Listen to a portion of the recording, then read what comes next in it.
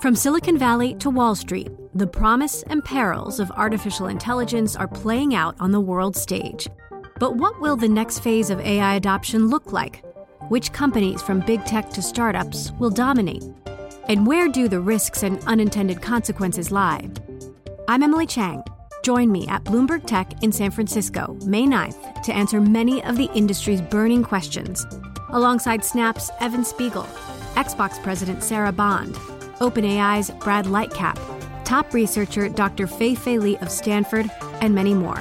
More details and just a few tickets left at Bloomberg.com/TechSF.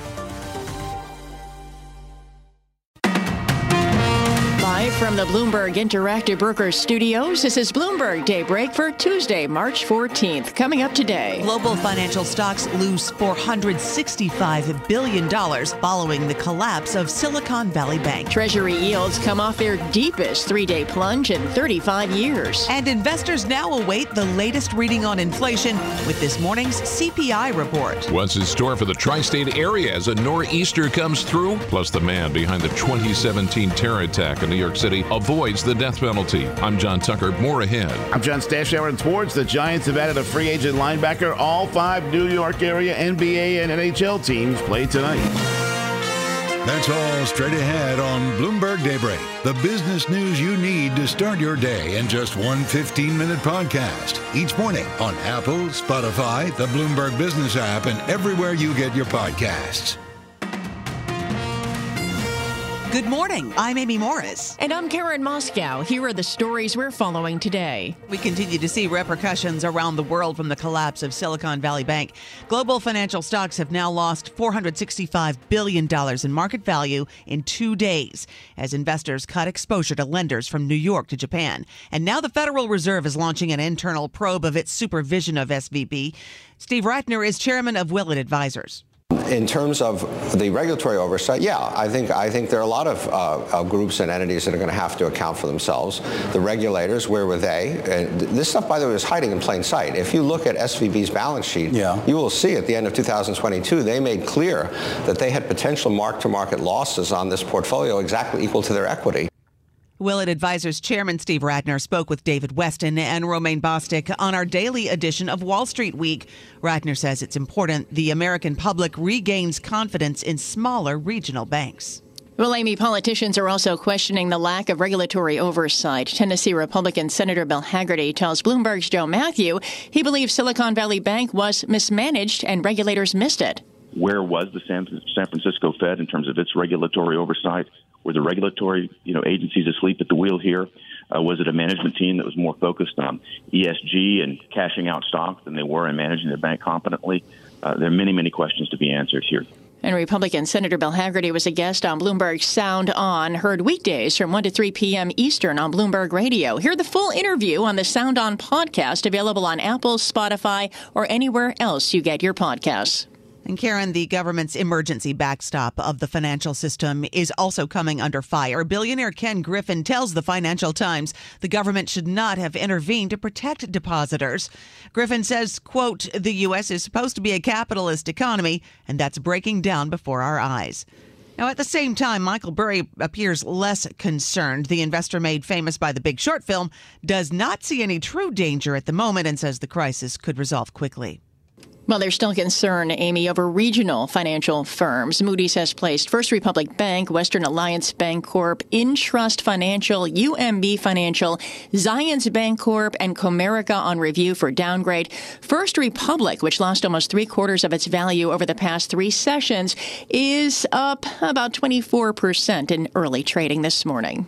And the pain being felt by regional banks appears to be benefiting the big banks. We get details now live with Bloomberg's Steve Rappaport. Good morning, Steve. Good morning, Amy and Karen. Wall Street heavyweights saw an influx of deposits after the collapse of Silicon Valley Bank and other regional lenders. J.P. Morgan alone received billions of dollars in recent days. Sources tell Bloomberg Bank of America, Citigroup, and Wells Fargo also saw a bump in volume as customers moved their money on fears that the crisis will spread. The domino effect began after SVB suddenly collapsed last week. It's the biggest U.S. bank failure since the financial crisis of 2008. Live in New York, I'm Steve Rappaport, Bloomberg Daybreak. All right, Steve, thank you. Well, we've seen historic moves in the Treasury market following the downfall of Silicon Valley Bank. We get more on that side of the story from Bloomberg Markets reporter Valerie Teitel. Those 2-year yields have rallied over 100 basis points in the last 3 sessions. That shift in short-term interest rates is unlike anything we've seen in the last 4 decades, including the 2008 financial crisis, the September 11th terrorist attacks, Black Monday 1987. This repricing has been phenomenally quick and brutal. We're now pricing in 100 basis points of cuts for the Fed out through the rest of this year. And Bloomberg's Valerie Teitel says markets predict a federal funds rate around 4% by the end of this year. The next trigger for the bond market is likely only a few hours away. This morning's CPI report likely to be a major catalyst and will provide fodder for predictions on the Fed's next move. Bloomberg's Michael McKee has more. Following the collapse of Silicon Valley and Signature banks, investors began repricing Fed rate hikes. Last week, they anticipated 4 more, a total of 1%. Now, just one move is baked in, and by a small margin, as traders bet concern about the banking system will outweigh worries about inflation. But the Fed can't stop worrying about inflation. And if we get a hot print for February, markets will likely reprice again. Michael McKee, Bloomberg Daybreak. All right, Mike, thank you. Well, despite what today's CPI report may show, former Treasury Secretary Larry Summers says it still makes sense for the Fed to hike rates next week. My guess would still be that it will be appropriate for the Fed to move by 25 basis points at its meeting next week, though conditions are always subject to change. And former Treasury Secretary Larry Summers predicts a 25 basis point hike, but says anything larger would not be sensible.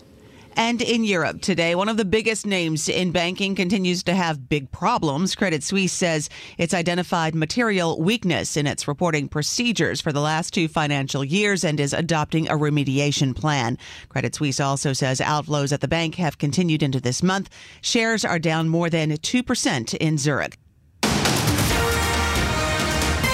35 degrees with a winter storm warning in New York. Time now to look at those stories and more in New York and around the world with Bloomberg's John Tucker. Good morning, John. Hi, Amy. Well, how much wintry weather will this nor'easter bring to the tri-state area? Bloomberg meteorologist Rob Carolyn has more on the rain and the snow. John, we're on the backside of this storm system. Most of the precipitation has fallen in the form of rain. It'll switch over to snow by midday in all locations. City, by the time it's winding down this evening, only picking up a coating to under 2 inches. But some of the suburbs north and west of town, particularly across Putnam and Orange County into parts of Fairfield County, could have as much as 6 inches or more snow from this system. It's also going to be rather windy. We'll see some gusts over 35 miles an hour as the storm system continues to intensify to the east of New England. John? All right, Rob, thanks very much. A man who drove a truck down a crowded New York City bike path, killing 8 people, avoided the death penalty after a jury failed to agree on whether he should be executed for the 2017 terror attack. The Manhattan federal jury deliberated over 2 days in the sentencing phase of the case against Saifullah Saipov, but said it was unable to reach a unanimous decision. Donald Trump's former attorney and fixer Michael Cohen testified before a Manhattan grand jury investigating the former president's hush payment to adult film star Stormy Daniels. Trump has also been invited to testify before the grand jury, but has no plans to do so, saying this is all politics. Trump's personal attorney, Joe Tacopina, called Cohen untrustworthy. Any legal scholar, including former members of the Federal Election Committee, have said there's no crime here. There is absolutely no crime. And we should not be going down a road. Michael Cohen went to jail for this crime. No, Michael Cohen went to jail because he was a liar, convicted perjurer on a lot of things. He pled guilty to something that actually wasn't a crime. Tacopina spoke on ABC's Good Morning America. Former President Trump said he considers Ron DeSantis as his strongest potential challenger for the GOP nomination. Trump attacked DeSantis during his first 2024 campaign stop in Iowa. During his speech in Davenport, Trump said DeSantis opposed ethanol, which is important to farmers in the Midwest. Ron DeSantis, did anyone ever hear of DeSantis? The sanctimonious DeSantis. No, Ron DeSantis strongly opposed ethanol. Do you know that? Trump also says that when DeSantis was in Congress, he voted to raise the minimum retirement age for Social Security to 70 years old. Global news 24 hours a day, powered by more than 2,700 journalists and analysts in over 120 countries. I'm John Tucker. This is Bloomberg. Amy. All right. Thank you, John. Time now for the Sports Report, brought to you by Tri-State Audi. Here's Bloomberg's John Stashower. Thanks, Amy. Plenty of player movement, opening day of NFL free agency, but things for now all quiet on the Aaron Rodgers front. No word of a trade between the Jets and Packers. We don't even know if Rodgers wants to continue his playing career. He had said he'd let everyone know sooner rather than later. Giants filled the need at inside linebacker. They signed Bobby Okereke, who with Indianapolis is one of the NFL's top tacklers. Giants also re-signed backup running back Matt Breida. Raiders needed a quarterback with the departure of Derek Carr. They signed Jimmy Garoppolo, has a history with Raiders coach Josh McDaniels. They were together at New England. Sam Darnold went from the Jets to Carolina. Now he's headed to the 49ers. Another QB, Mike White, who had some good moments as a Jet, signed with Miami. Jameis Winston staying with New Orleans. He'll back up Carr.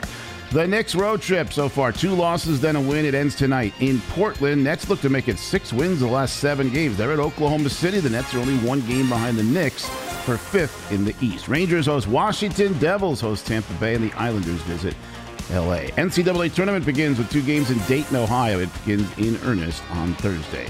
World Baseball Classic in Phoenix, a 9-run first inning for the U.S. and a 12-1 rout of Canada. The U.S. needs to beat Colombia tomorrow to reach the quarterfinals. Yankees lost to the Twins 1-0. Mets over the Marlins 9-3. 3-run homer for Tomas Nido. Joe Pepitone has passed away at 82. Brooklyn native, was the Yankee first baseman for most of the 1960s. John Stashower, Bloomberg Sports. From Silicon Valley to Wall Street, the promise and perils of artificial intelligence are playing out on the world stage. But what will the next phase of AI adoption look like? Which companies, from big tech to startups, will dominate? And where do the risks and unintended consequences lie? I'm Emily Chang. Join me at Bloomberg Tech in San Francisco, May 9th, to answer many of the industry's burning questions, alongside Snap's Evan Spiegel, Xbox President Sarah Bond, OpenAI's Brad Lightcap, top researcher Dr. Fei Li of Stanford, and many more. More details and just a few tickets left at Bloomberg.com/TechSF.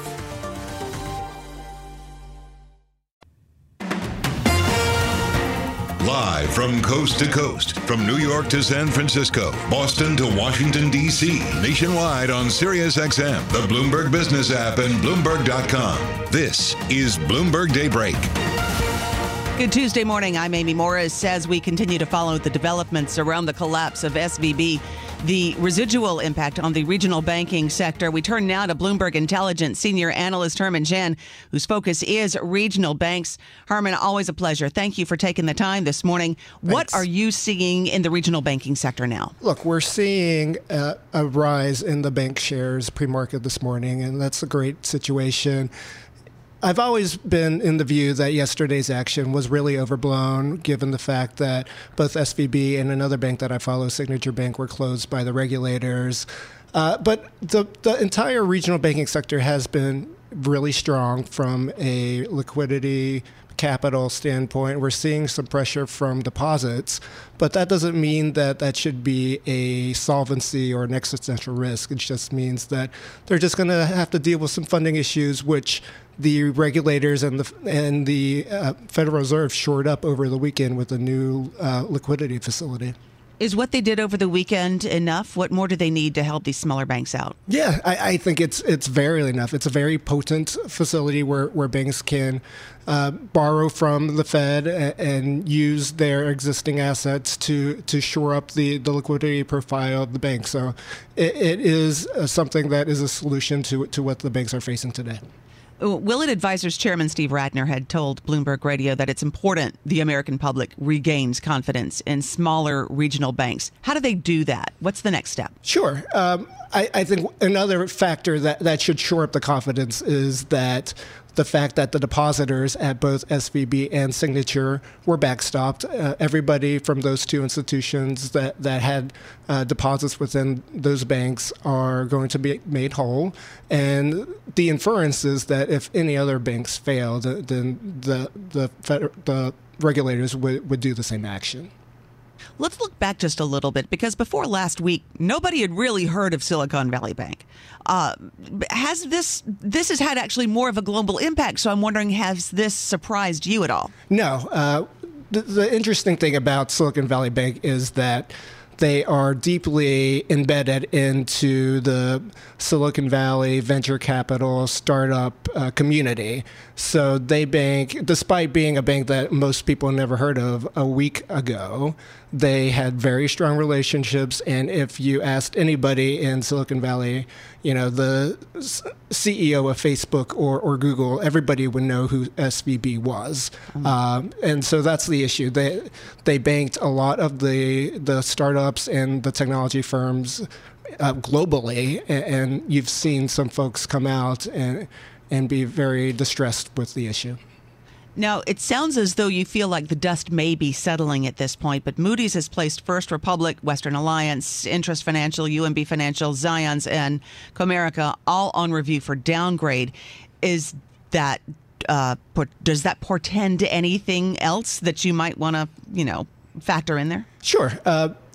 What the Moody's downgrades was looking at was the unrealized losses in the securities portfolio of these banks, which is really one of the reasons that SVB was under so much pressure, because they were sitting on a $15 billion loss position, much higher than any other bank that I followed.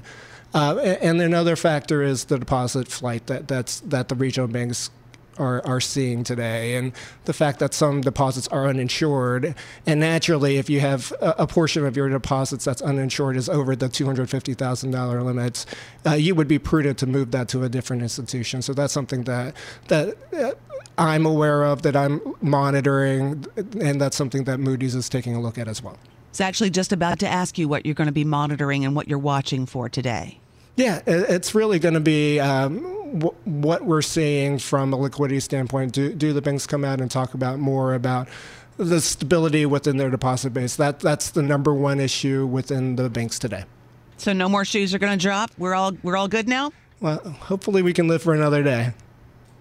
All right. Thank you so much. Bloomberg Intelligence Senior Analyst Herman Chan. Just one more quick question for you. We've got about 30 seconds here. And looking back, could anybody have seen this coming? There are a lot of fingers being pointed here. Well, we've written about it. We're talking about deposit flight being an issue. We've talked about the unrealized losses within the securities portfolio. The trajectory of interest rates has been one of the things that has surprised a lot of people. And during the pandemic, when rates were so low, a lot of these banks built up their securities portfolio in a bid to sort of raise their revenues because there was not a lot of lending going on. So now these banks are getting caught off sides a bit with their interest rate mismatch with their funding.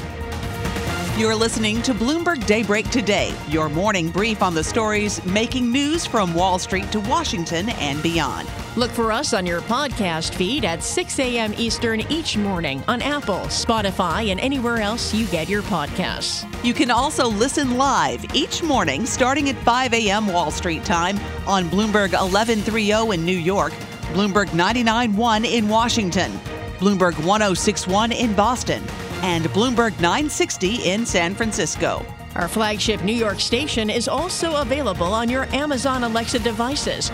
Just say, Alexa, play Bloomberg 1130. Plus, listen coast to coast on the Bloomberg Business app, Sirius XM Channel 119, the iHeartRadio app, and on Bloomberg.com. I'm Amy Morris. And I'm Karen Moscow. Join us again tomorrow morning for all the news you need to start your day right here on Bloomberg Daybreak.